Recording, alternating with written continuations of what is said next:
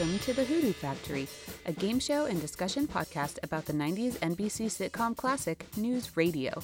We will be drafting News Radio episodes into units with a common theme. In Part A of the podcast, we will host a game show based on our drafted episodes. The contestants will compete for ABSA points in hopes of being declared the ABSA winner. In Part B of the podcast, we will discuss the episode in greater detail. We are three dorks who prefer the term news radiologists who decided to use Twitter and podcasting for good instead of pure evil.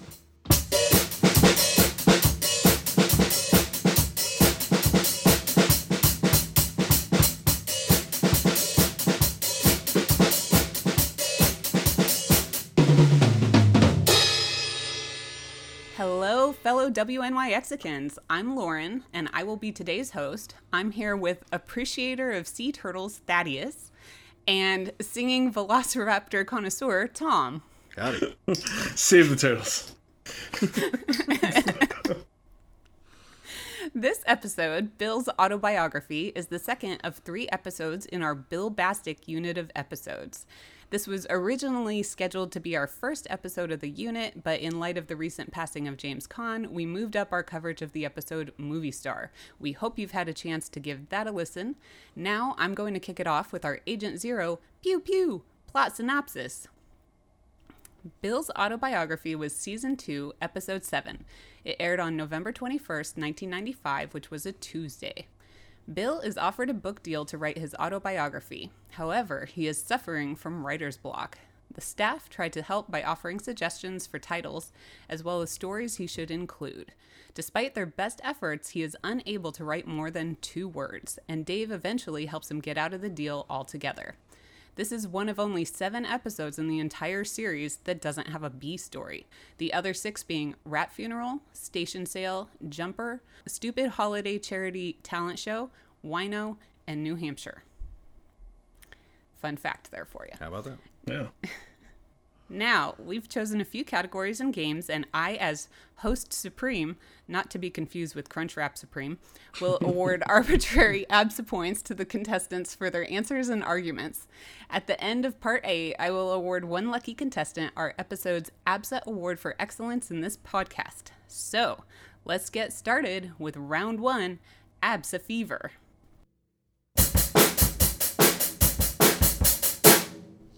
All right.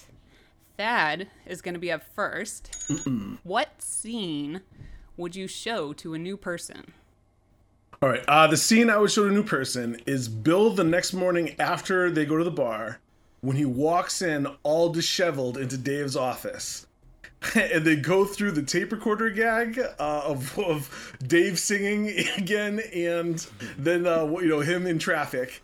Then you get to him telling Dave and Lisa about how everyone can't wait to see him fail. Getting to the, you're laughing right now on the inside.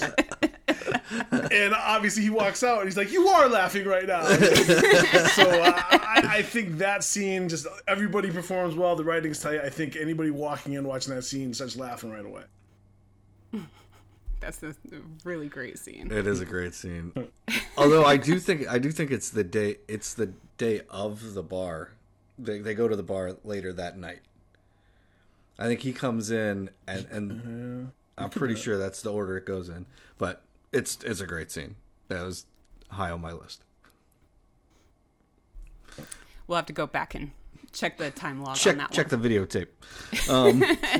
No, and the reason I noticed this is because my next scene is the bar scene, and it's weird because he doesn't look as disheveled in the bar as he does beforehand, and it's like, okay. Yeah. But anyway, that bar scene is great. They're giving Bill the just terrible compliments about random things and just trying to make him feel better, and he's listing off the ways that he's jealous of. Or how he views everybody in the office, and that's a great scene. That is a really great scene.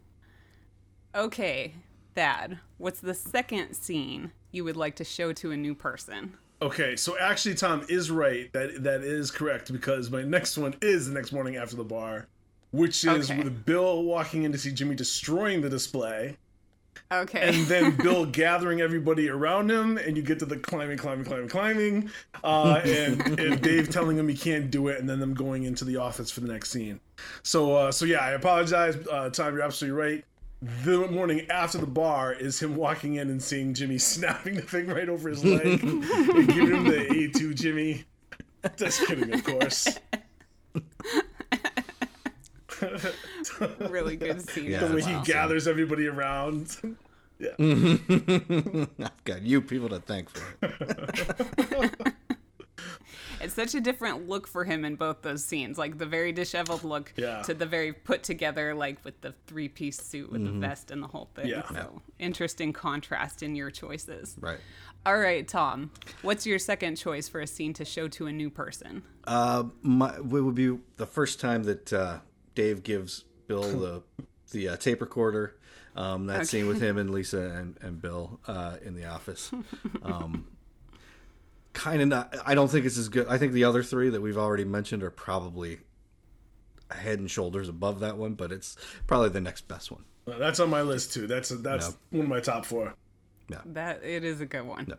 Oh, man. What is your obsession with that song? And Dave's reaction.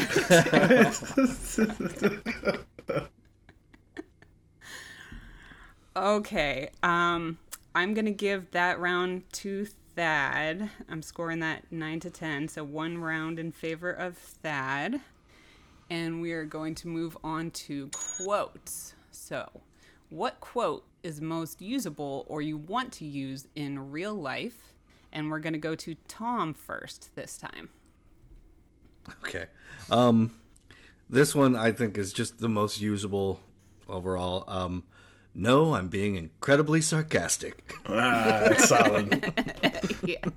It's just, I don't know about you, but I feel like I'm pretty sarcastic a lot of the time. So that would come in handy. Just the setup that he does for that, though. It just, I really got like this rush. Really? No. And the smile, man. that Yeah. big cheesy grin when he says it too. That's a good one. And he maintains the smile through the line you Right. just used. So Yeah. that's what makes it so great. All right, tough one to follow. Thad, what do you got? What's most usable? So I'm gonna go with "You're laughing right now" on the inside because I think it's odd enough where it can catch somebody's attention, but then you can kind of follow it up with whatever that you want. You know, like you could literally just look at somebody out of nowhere and be like, "You're laughing right now."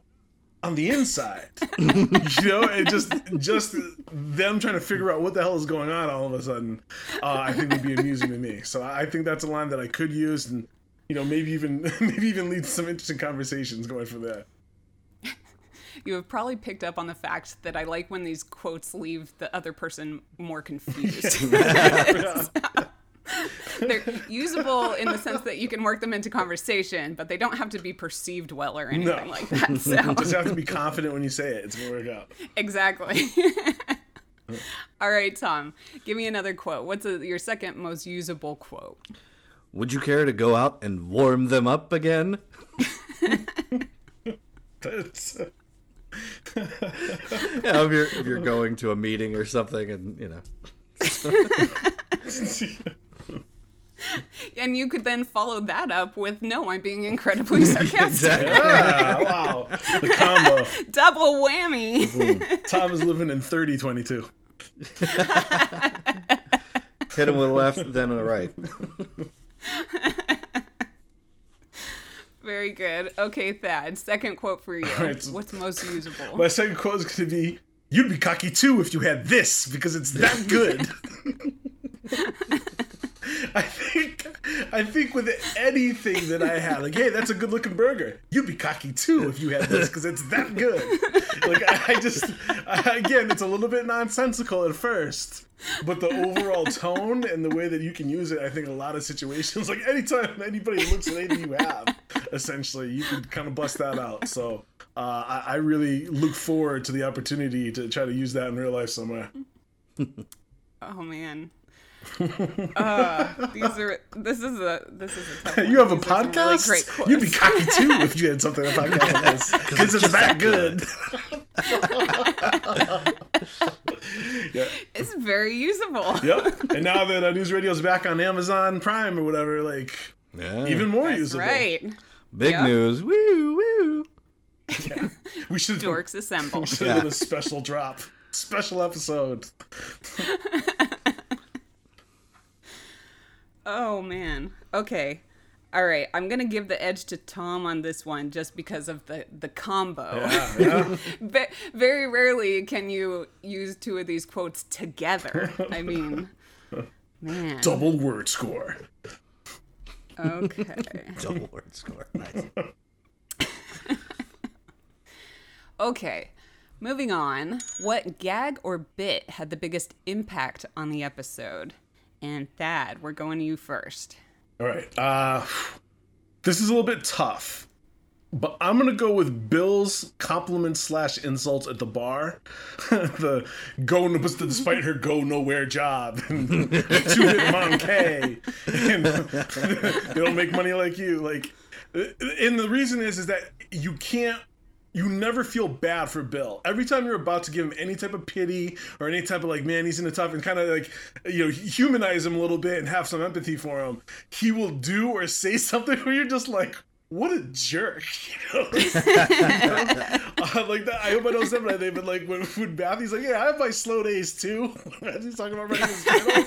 It's like, right, I can't root for Bill. So that scene when he's really like, they're trying to be empathetic and help him, and he's just like, nope, I'm gonna compliment you, but it's gonna be an insult as well.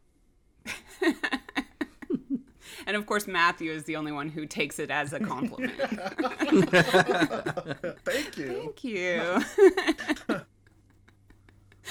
That's a good one. Okay, Tom, what gag or bit had the biggest impact on the episode?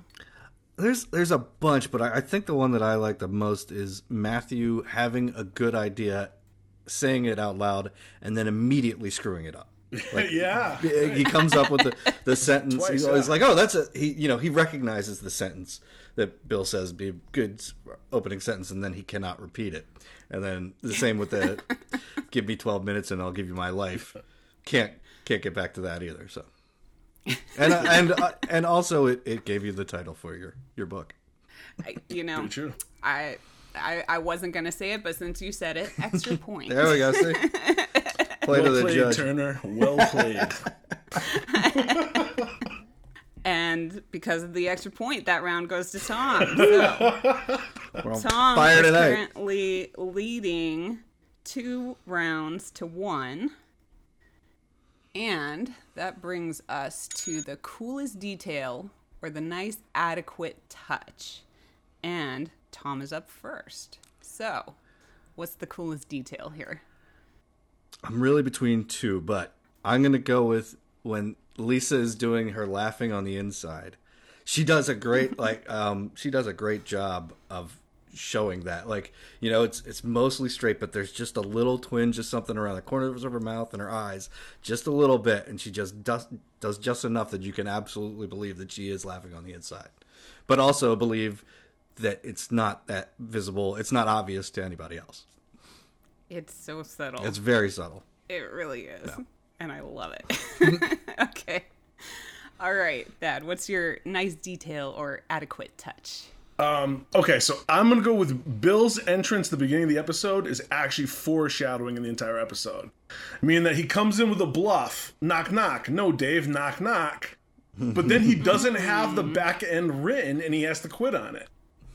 So in a weird way, it's like that first minute of the episode actually shows you what's going to happen in the entire episode. Wow. He comes in, he bluffs himself as a writer, and then all of a sudden he's like, well, that's all I've got. And ultimately he drops the entire joke the same way he drops the entire biography because he just doesn't have anything to come up with. Wow. Okay. Don't know how many times I've seen this episode, and I never picked up on that. That is really good. And it's also foreshadows his the public domain. Like, oh, that's all I got so far. Yeah, that's true. Yeah, like, it sets up as a non-finisher, I guess, of his creative works. Oh, man. Okay, well, points for that. That round is going at Thad. So, Back in the game. as no one could have predicted, we're tied. 2 rounds apiece. Man. It's so rarely happens. Bringing us... I know, it's so rare. We should note this down in the record books.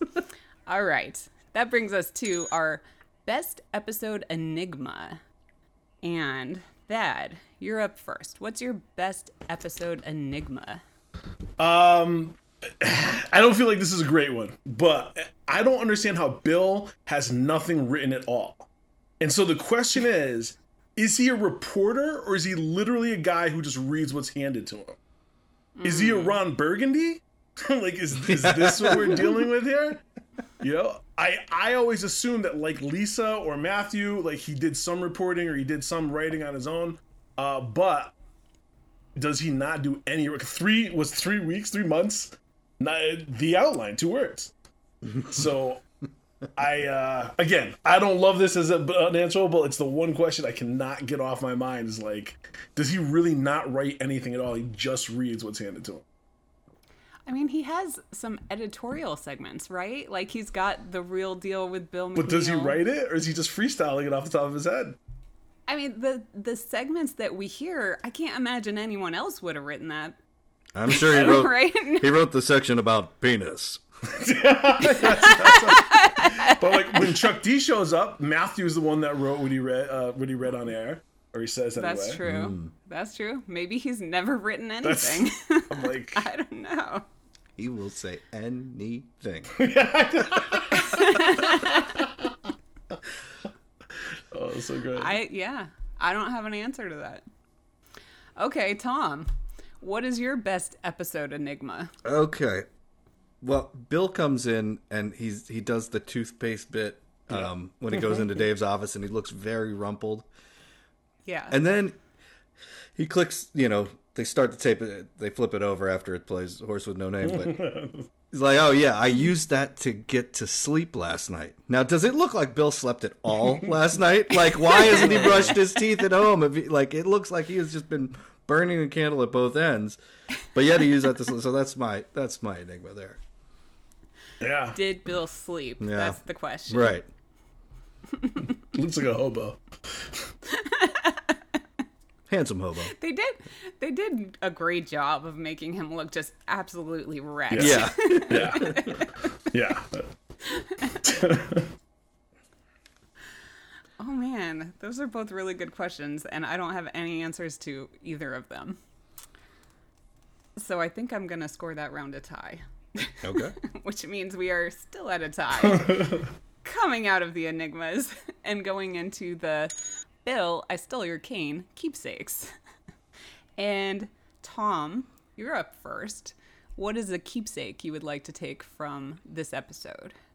The cutout of Bill with the book, I think, is the number one there, for sure. Yes. Absolutely. I mean, it's hard to pass that Right. up, right? Yeah. With the holding up the book yeah. with the title to come. Right. That was great. All right, tough to top. Well, I'm going with what do you wanna keep? easy number 2. Easy number 2 is the tape recorder with the tape. No, Yeah, that has to be Yeah. the number 2. Like it basically it's almost a coin flip between that and the Yeah. cutout to me. But yeah, and it's gotta have the song. Anytime I play, I've got to hear Dave singing "Horse with No Name." Yep. My question is, why did he record himself singing Horse with No Name? So he could get better. I guess. Right? Well, I mean, He's going to play it back and listen and improve. you gotta wonder about how two. good chock full of notes must have been. Maybe he was going to mail it to his chalk buddies. Right. All right, those are both excellent choices. Number 1 and 2 on my list, for sure. All right, Tom, what's your second keepsake? The manuscript that smells of beer that Bill has at the end. That's what turns out to be his term paper. Yep. Yep. The top 3 were very easy with this episode. Yeah. Don't you want to know what was written on it? Like, Right. clearly there are words there. What did they? It might have just been the script from this episode, Right. honestly. You'd be Which I cocky would too. still want. It's just that good. Excellent. All right, Thad. What's your second keepsake? It's gonna be Bill's outfit when he comes in all disheveled. The hobo outfit, as I'm gonna refer to it as. Okay. I'm like, if you look at it, it's clear. I mean, again, everything's oversized. It's kind of like a clown. Like the jacket's oversized, the tie is a little bit wider. You know, like it's funny. down. It's funny in the way that it's. You don't think of it as being over the top until you rewatch the episode a couple times. You're like, wow, that really doesn't fit him. Like that really is kind of off. Like it makes it seem like Bill went in the streets and changed clothes with a hobo. You know, it was trying to like get inspiration in a dark alley in New York or something. It just, eats the toothpaste. Like, who are you? I saw you yesterday when you punched out. You know, like. So, but yeah. Maybe he was on his way to work and he smelled so bad that he thought he should change clothes with a hobo because that guy smelled better.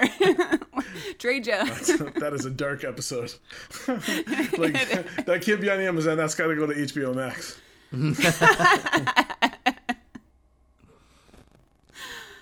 Oh man. All right. All good keepsakes. I think Tom is just barely going to edge you out there, Thad.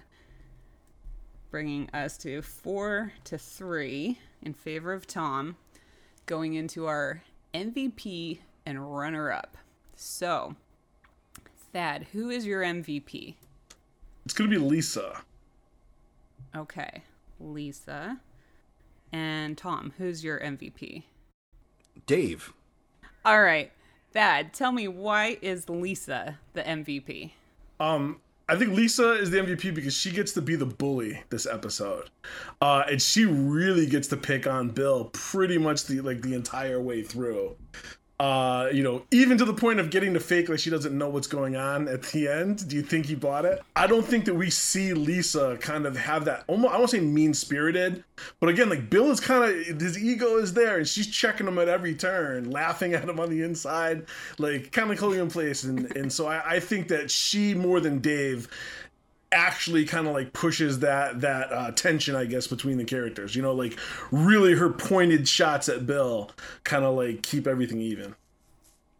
Okay. All right.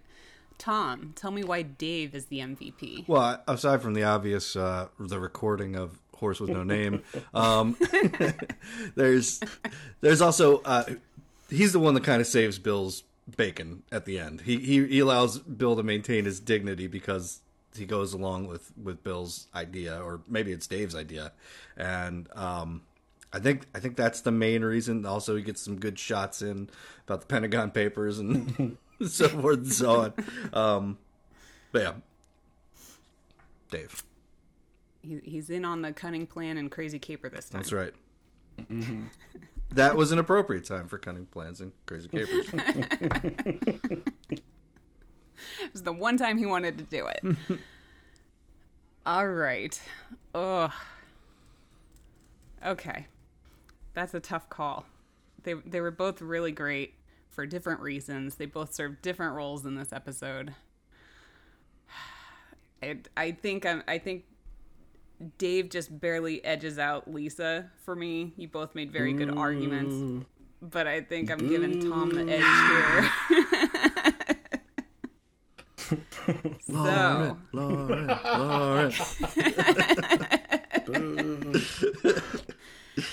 This episode of the Hoodoo Factory is being brought to you by the Jimmy James web browser.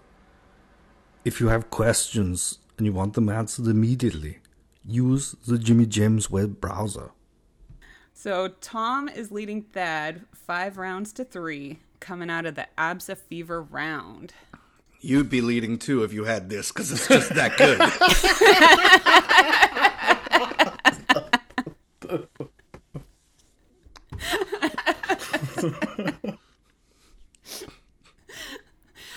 Okay, well that completes our Absa Fever round.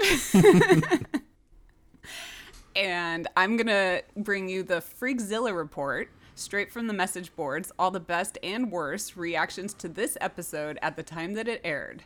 So, here is the Freakzilla Report.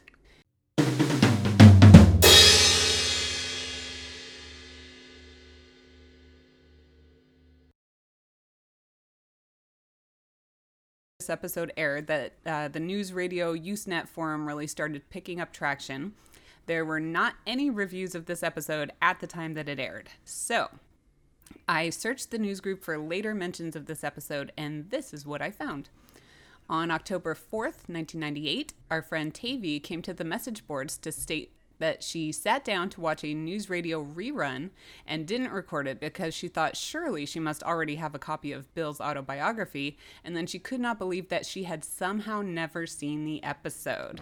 So she must have missed it in its original run. This was her first time seeing it. In the same thread, someone named Mad asked, what's the name of the song that Dave is singing in the cassette tape? You know, the one about the horse with no name? No one answered. This is the internet age. I thought that was a nice adequate touch. Yeah. There was a thread in January of 2000 where people were discussing the episodes that had the best final line or final joke. And some of the favorites were Luncheon at the Waldorf. You know, maybe you forfeited your right to reject his thesis when you rammed your tongue down his throat. You know that bit. Arcade had a good one. I Wish I Was Big. Rat Funeral. This is the mail drop. That's the incinerator chute. And one that came up was Bill's autobiography, the part where Bill leans back in and says, "Of course I didn't," in response to Lisa saying, "You think he bought it?" So all in all, not a lot of discussion of this particular episode, which kind of makes me think that maybe it wasn't people's all-time favorite. I still think it's a pretty solid episode. Yeah. Yeah. And that has been this episode's Freakzilla Report. So, right now we're going into the second and final round, and Tom is leading Thad by a score of 5-3. And round 2 is the Marty Party, and it's a little more social. It's going to be our Hoodoo Factory versions of Buy or Sell and Would You Rather. And remember, a good Marty Party does not an absent make, except sometimes it does. It's still anyone's game. Here we go. Game 1 of round 2 is the real deal or the McNeil perspective. In this game, contestants will get a statement and have to explain why they either buy the statement as the real deal or sell it as the McNeil perspective. Is it the real deal or the McNeil perspective that Joe's compliment to Bill about reading the weather was the lamest of the bad compliments Bill received?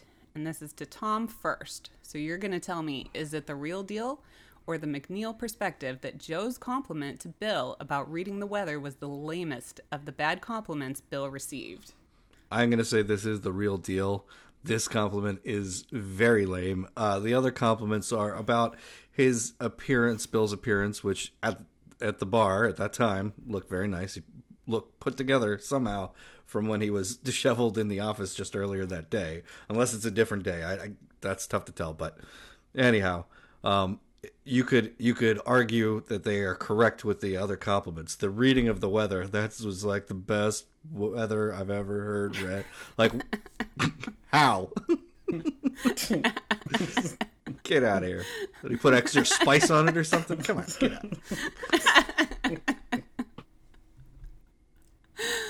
All right, fair points. All right, Thad, now you got to tell me why it's the McNeil perspective that Joe's compliment to Bill about reading the weather was the lamest of the bad compliments Bill received. All right, so Joe's compliment was not the lamest. It actually it recognized a skill that Bill has. The other ones are just about his appearance, all right? And I think Tom's right when we go for Beth. Beth's like, oh, that's a nice tie. Oh, you did a nice job dressing yourself. Then Matthew says, I like your haircut. And Catherine hops on by saying, it's not too long. It's not too short. Like, first of all, when have you ever had two people compliment you at the same time on a haircut if you haven't gone out and gotten a fresh, brand new haircut? All right, like that is the most patronizing thing you do. And the fact that Catherine was too lazy to even think up her own. She jumped on Matthew's and made it even lamer by talking about the length of his hair. I think that is a way more lame compliment. He's not getting acknowledged for. It's like he didn't even just go to the barber, so he's not even getting acknowledged for picking a good barber. He's just like being acknowledged for having hair, which obviously I'm not a real big fan of that type of thing. That's nonsense. I'm pretty sure being bald has always been in vogue, right? How old is Michael Jordan? That's how long it's been cool. That's my policy. That's my rule. Okay, well, I mean, this one's going at that just on passion alone. I kind of agree, though. I mean, like, he's a radio broadcaster. No one can see his hair or his tie. Right? They can hear him read the weather. So, anyhow. All right. Next question, or next statement. Is it the real deal or the McNeil perspective that Howard Stern was the best name drop of the episode? So real quick, I'm just going to read a list of the name drops. We've got Howard Stern, Dan Rather, Woody Allen, Spike Lee, Norman Mailer, Ernest Hemingway, F. Scott Fitzgerald, Zelda Fitzgerald, Andre the Giant, Hulk Hogan, Ross Perot, William Shakespeare, and the guy who invented the microphone.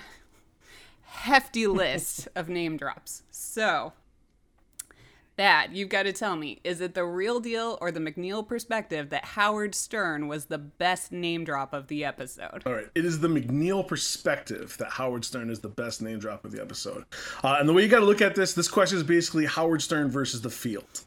So if you look at all the other names, we're talking about literary greats, we're talking about presidential candidates, we're talking about athletes in the form of WWE, WWF back then, wrestlers, filmmakers, everything. I think that you have to say that one of those names, maybe not more relevant at that time, but is a better name drop, more impactful name drop than Howard Stern. Fair enough. Fair point. All right, Tom, that means you've got to tell me why it's the real deal that Howard Stern was the best name drop of the episode. Well, in the world of radio, Howard Stern, this is the real deal because Howard Stern was the biggest name in radio at the time. Like he was bigger than that guy that was really big. So questionable. So yeah, and this is coming off the aforementioned book, Private Parts, that had come out a few years earlier. The movie would be coming out in another year or so. So that's why it's the real deal. Baba Booey. Okay.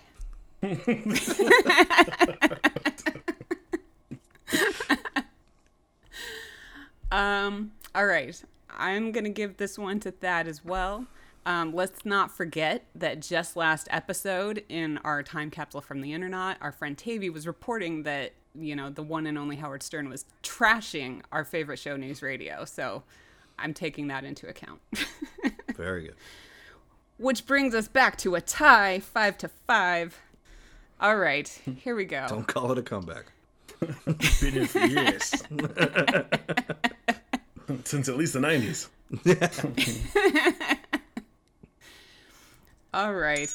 Is it the real deal or the McNeil perspective that Dave and Lisa working together in an episode is better than when they fight? And Tom, this is to you. So, is it the real deal or the McNeil perspective that Dave and Lisa working together in an episode is better than when they fight? I'm going to say this is the McNeil perspective. I think it's always more enjoyable when they go head to head. Even if it's not like a real serious thing, it's more like even the episode where they bought the TV during Movie Star, where they're kind of butting heads, but it's still the comedy comes from that. Them working together, it's kind of like, well, okay, that's fine, but yeah, I'd rather see them go at it. Like Jimmy would rather see that as well. Okay, Thad, tell me why it's the real deal that Dave and Lisa working together in an episode is better than when they fight. All right, so this is going to be the real deal because Dave and Lisa working together allows you to have a lot of the comedy of them kind of pushing the boundaries. For instance, when they hook up, we did the Love Life episode, or we did the Love Life unit, all right, in the couch, and Lisa plays the joke of, like, are my nylons on the couch? Those aren't mine. All right, which again, maybe it's a little antagonistic, but that's the two of them together, kind of having that back and forth. So I like it because it kind of shows that Dave is the moral center of the show. As goody as Lisa is, she tends to actually want to kind of go after people a little bit more. This is what I'm saying after the last couple of units. Is like, seems like she kind of likes to poke Bill and go after people a little bit, and Dave's the one that's got to reel her in or at least call her out for it. And I think I really like the calling each other out aspect of when they're working together, versus when they're just openly in a conflict. Mm-hmm. Your confusing thesis intrigues me. Tell me more. All right. I think I'm going to give that one to Tom because I sort of agree. I think the comedy comes from the conflict. And I think sort of what you're saying, Thad, is that even when they're working together, it's the calling each other out, which is still sort of a little bit working against each other. Like it's not, they're not exactly on the same team. That's what brings the comedy, is what I'm saying. And I'm the judge. So there. Yeah, we'll go with these questions.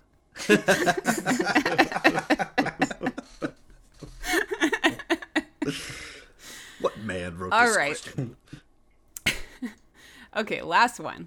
Is it the real deal or the McNeil perspective that this episode has the best Mexican bar as a setting seen in the series? And Thad, you get this one first. So, is it the real deal or the McNeil perspective? This is the McNeil perspective. The best Mexican bar as a setting one is when Dave is called Lisa a bitch and the entire staff knows about it. And then when Dave and Lisa leave, they are so excited to talk about it. And then we get the Bill McNeil, the Catherine dropping Bill's real name. Words don't hurt. What if I called you a name? Evelyn. Or I'm sorry, Evelyn. It's pronounced Evelyn. I think that's got to be the best one, more because the excitement of everybody's excited to be there and excited to talk about gossip about what's going on at the office. I think that's the part which makes it better than the other Mexican bar as a setting scenes. Okay, so you're describing the scene from the episode The Breakup? Yes. And Tom, so now you've got to tell me why this is the real deal, that this episode has the best Mexican bar as a setting seen in the series. I think it is the real deal because of what we talked about earlier with Bill going through his coworkers and telling them why they are more interesting and kind of typecasting everyone.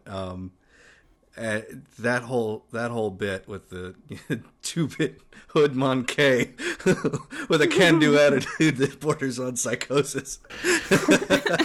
You're a woman and you're black. Ooh, what I would give. Perfect response. It's not all correct. And then his pause before he says, "Sorry, had to race cards." So all those lines, then going into the comedy of like sometimes a man just needs to drink alone, and then Matthew totally butchering that at the end. I think it is the strongest scene of any of the Mexican bar ones. The Evelyn drop was a big deal, but I don't think the rest of it was as funny. So, take that. All right.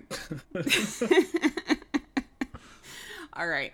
Well, in preparing for this question, I had written down the scene in The Breakup with the reveal of Bill's real name is the superior scene. So for that reason, I've got to give this one to Thad, which of course brings us to a dead heat. It's a 6-6 tie. By the way, the actual real answer for the best bar scene is Rat Funeral, when they're going through their dogs.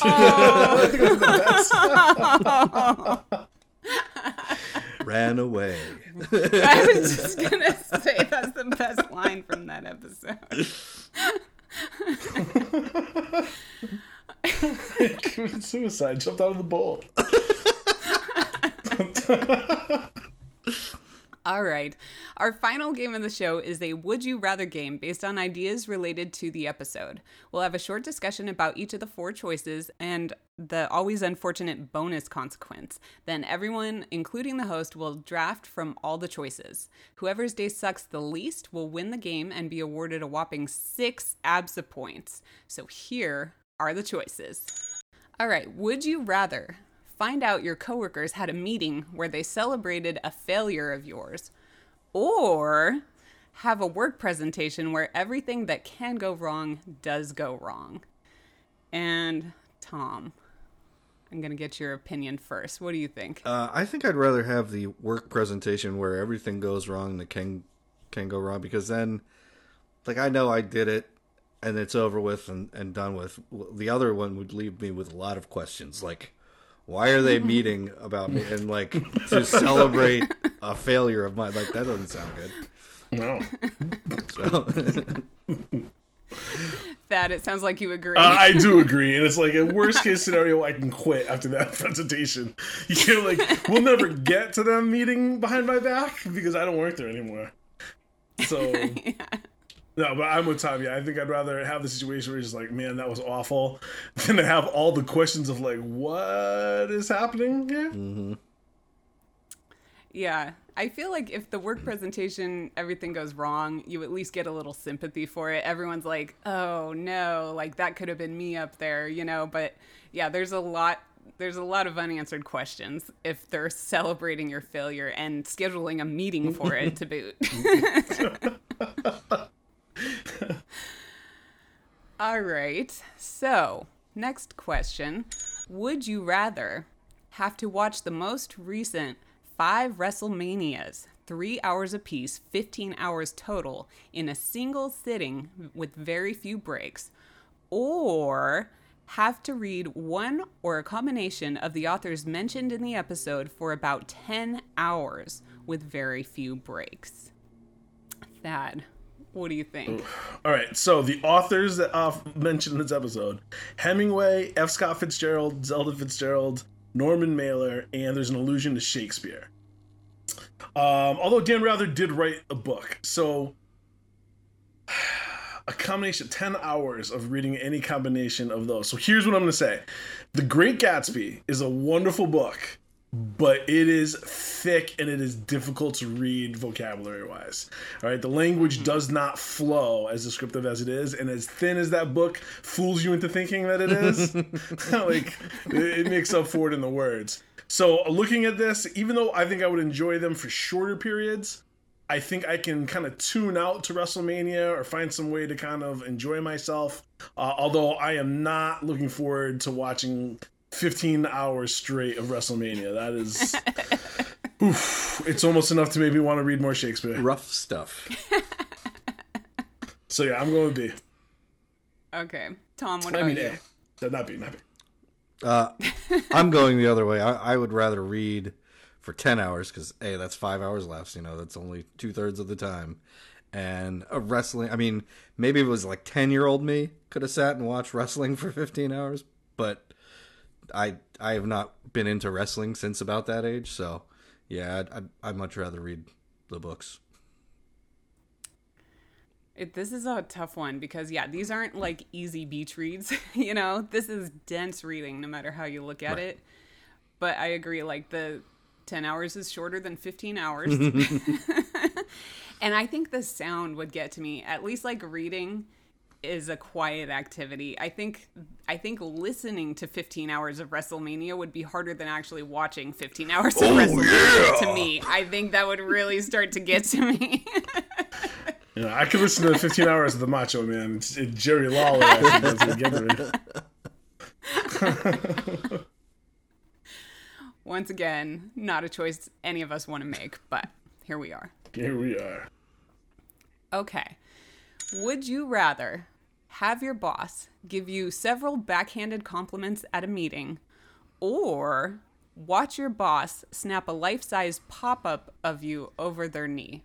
Now, I gotta say, I didn't write this. I call it a cardboard cutout. Is this pop-up? Is this an East Coast thing? Is that some New York stuff? What do you call that? I thought it was a cutout. I like a stand-up or standee or something. Cutout. Yeah. Standee? Okay. Yeah. I don't know. I think there's a lot of names for that thing. Right. We're talking about the big image of Bill. Except in this case, it would be an image of yourself. Yes. Okay. I'd rather... Tom, what do you think? That seems better. It's boom, it's over. You know, whatever. It's fine.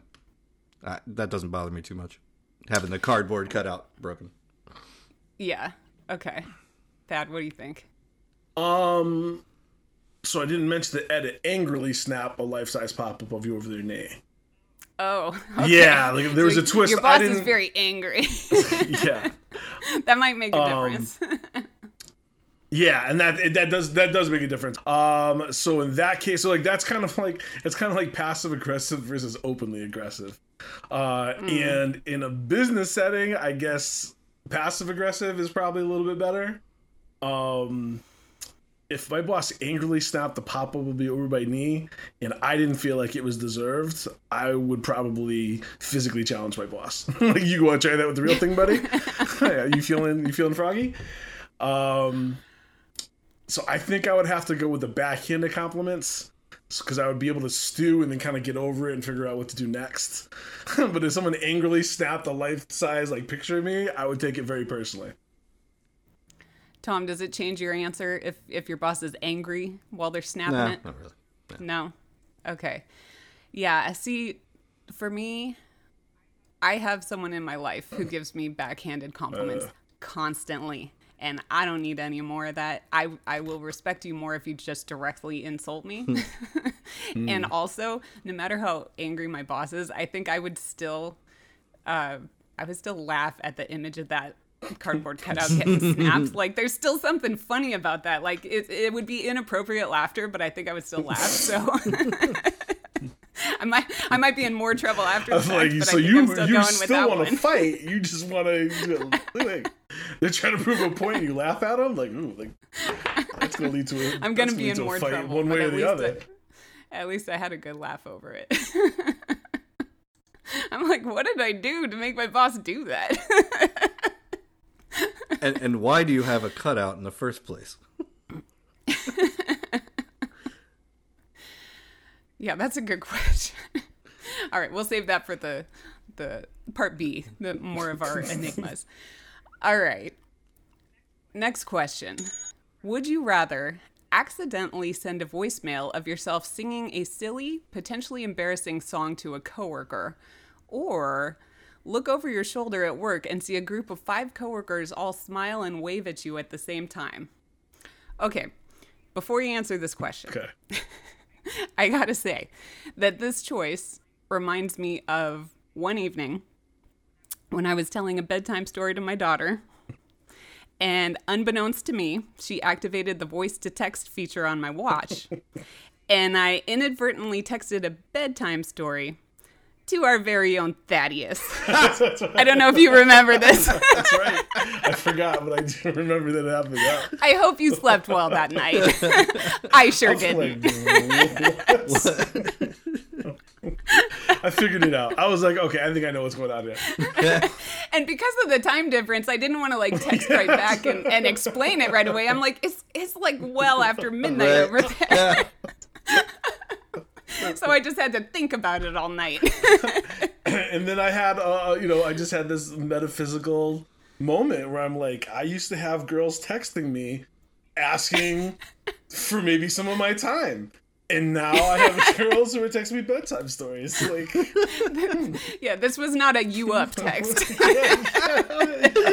It's a go to sleep text. That might be more insulting, actually. Now that I'm talking about it, that's actually more insulting. Yeah. It's like, yeah, I don't want you up. As a matter of fact, I want you to go to bed right now. I hope you're sleeping. God, well, I'm sorry if I sent you your first ever go to bed text. Better than it come from a friend, I suppose. Right. I guess so. Got your best interest at heart. Go the fuck to sleep. Yeah. All right. Well, after sharing that embarrassing moment, how do you guys feel about this choice? Would you rather send the voicemail of yourself singing, or notice your coworkers smiling and waving at you over your shoulder? I'd rather send the voicemail myself. I'm going with the voicemail as well. Yeah, you both have a lovely voice, I'm sure. Yeah, first of all, no, I don't have the lovely voice. But like it's almost like it's happened before. You know, like you ever walk around and like you're singing a song to yourself and then you realize you're singing out loud and somebody's like, guy. Man, I coached this kid one time and we're in the weight room and he starts singing Girls Don't Cry. You know, and I'm just like, what are you doing? This is a weight room right here. You know, like I made a way bigger deal of it than it actually was. But it was just kind of funny, you know, it was just incongruous. So like, yeah, I definitely brought it up a couple more times after that. He was real cool. He just shrugged it off. Didn't even affect him at all. He was real cool about it. Well, that's good. But it's like, I feel like that's happened to me. It's happened to other people. Like, I can deal with that. But just like the other one, man, you look over and everyone looks at you and just kind of gives you a little wave. It's a little creepy. You're just like, oh, you got a lot of questions. You're definitely talking about me. Like, whatever it is, you're definitely Yeah. talking about me. Yeah, like the song one, you're like, okay, I get it. That's on me. My bad. Yeah. I did that, right? But the 5 coworkers. First of all, the song, you sent it to a coworker. That's one. This is 5 coworkers. And now you're wondering what kind of conspiracy theory is going on behind your back. Yeah. A2 Brute.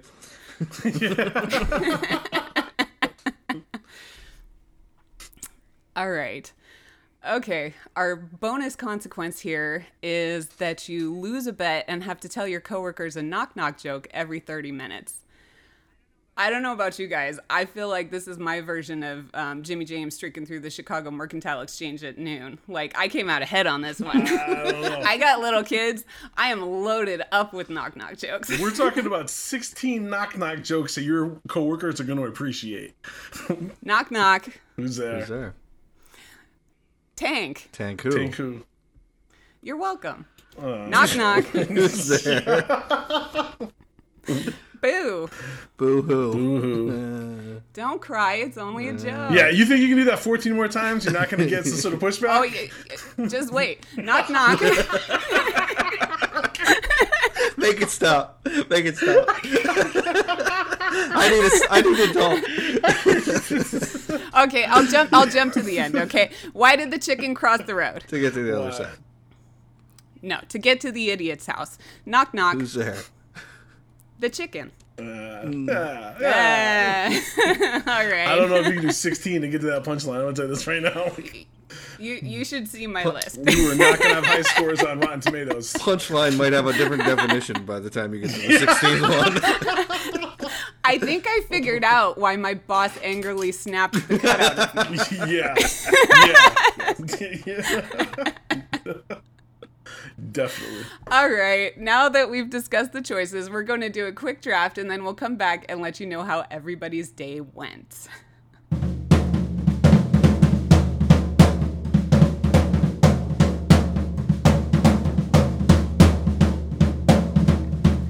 Welcome back. We have drafted our choices, and now we're going to find out how adequate everyone's day was. So, my day went like this. I lost a bet and had to tell my coworkers knock-knock jokes every 30 minutes. Had to or got to? Did not You go the judge. well. I had to give a presentation where everything that could go wrong did go wrong. Cue knock-knock jokes. And then I found out that my coworkers had a meeting where they celebrated one of my failures, which I'm assuming had something to do with the knock-knock jokes. Almost definitely. Almost definitely. All right, here's Dad's day. He accidentally sent a voicemail to one of his coworkers of him singing a silly and potentially embarrassing song. Whoops. He had to watch the most recent 5 WrestleManias, 5 hours apiece, 15 hours total in a single sitting. So you can assume that song had something to do with WrestleMania. And then he looked over his shoulder at work to see a group of 5 coworkers all smile and wave at him at the same time. Probably because the coworker who got the voicemail of the song shared it around. Not again.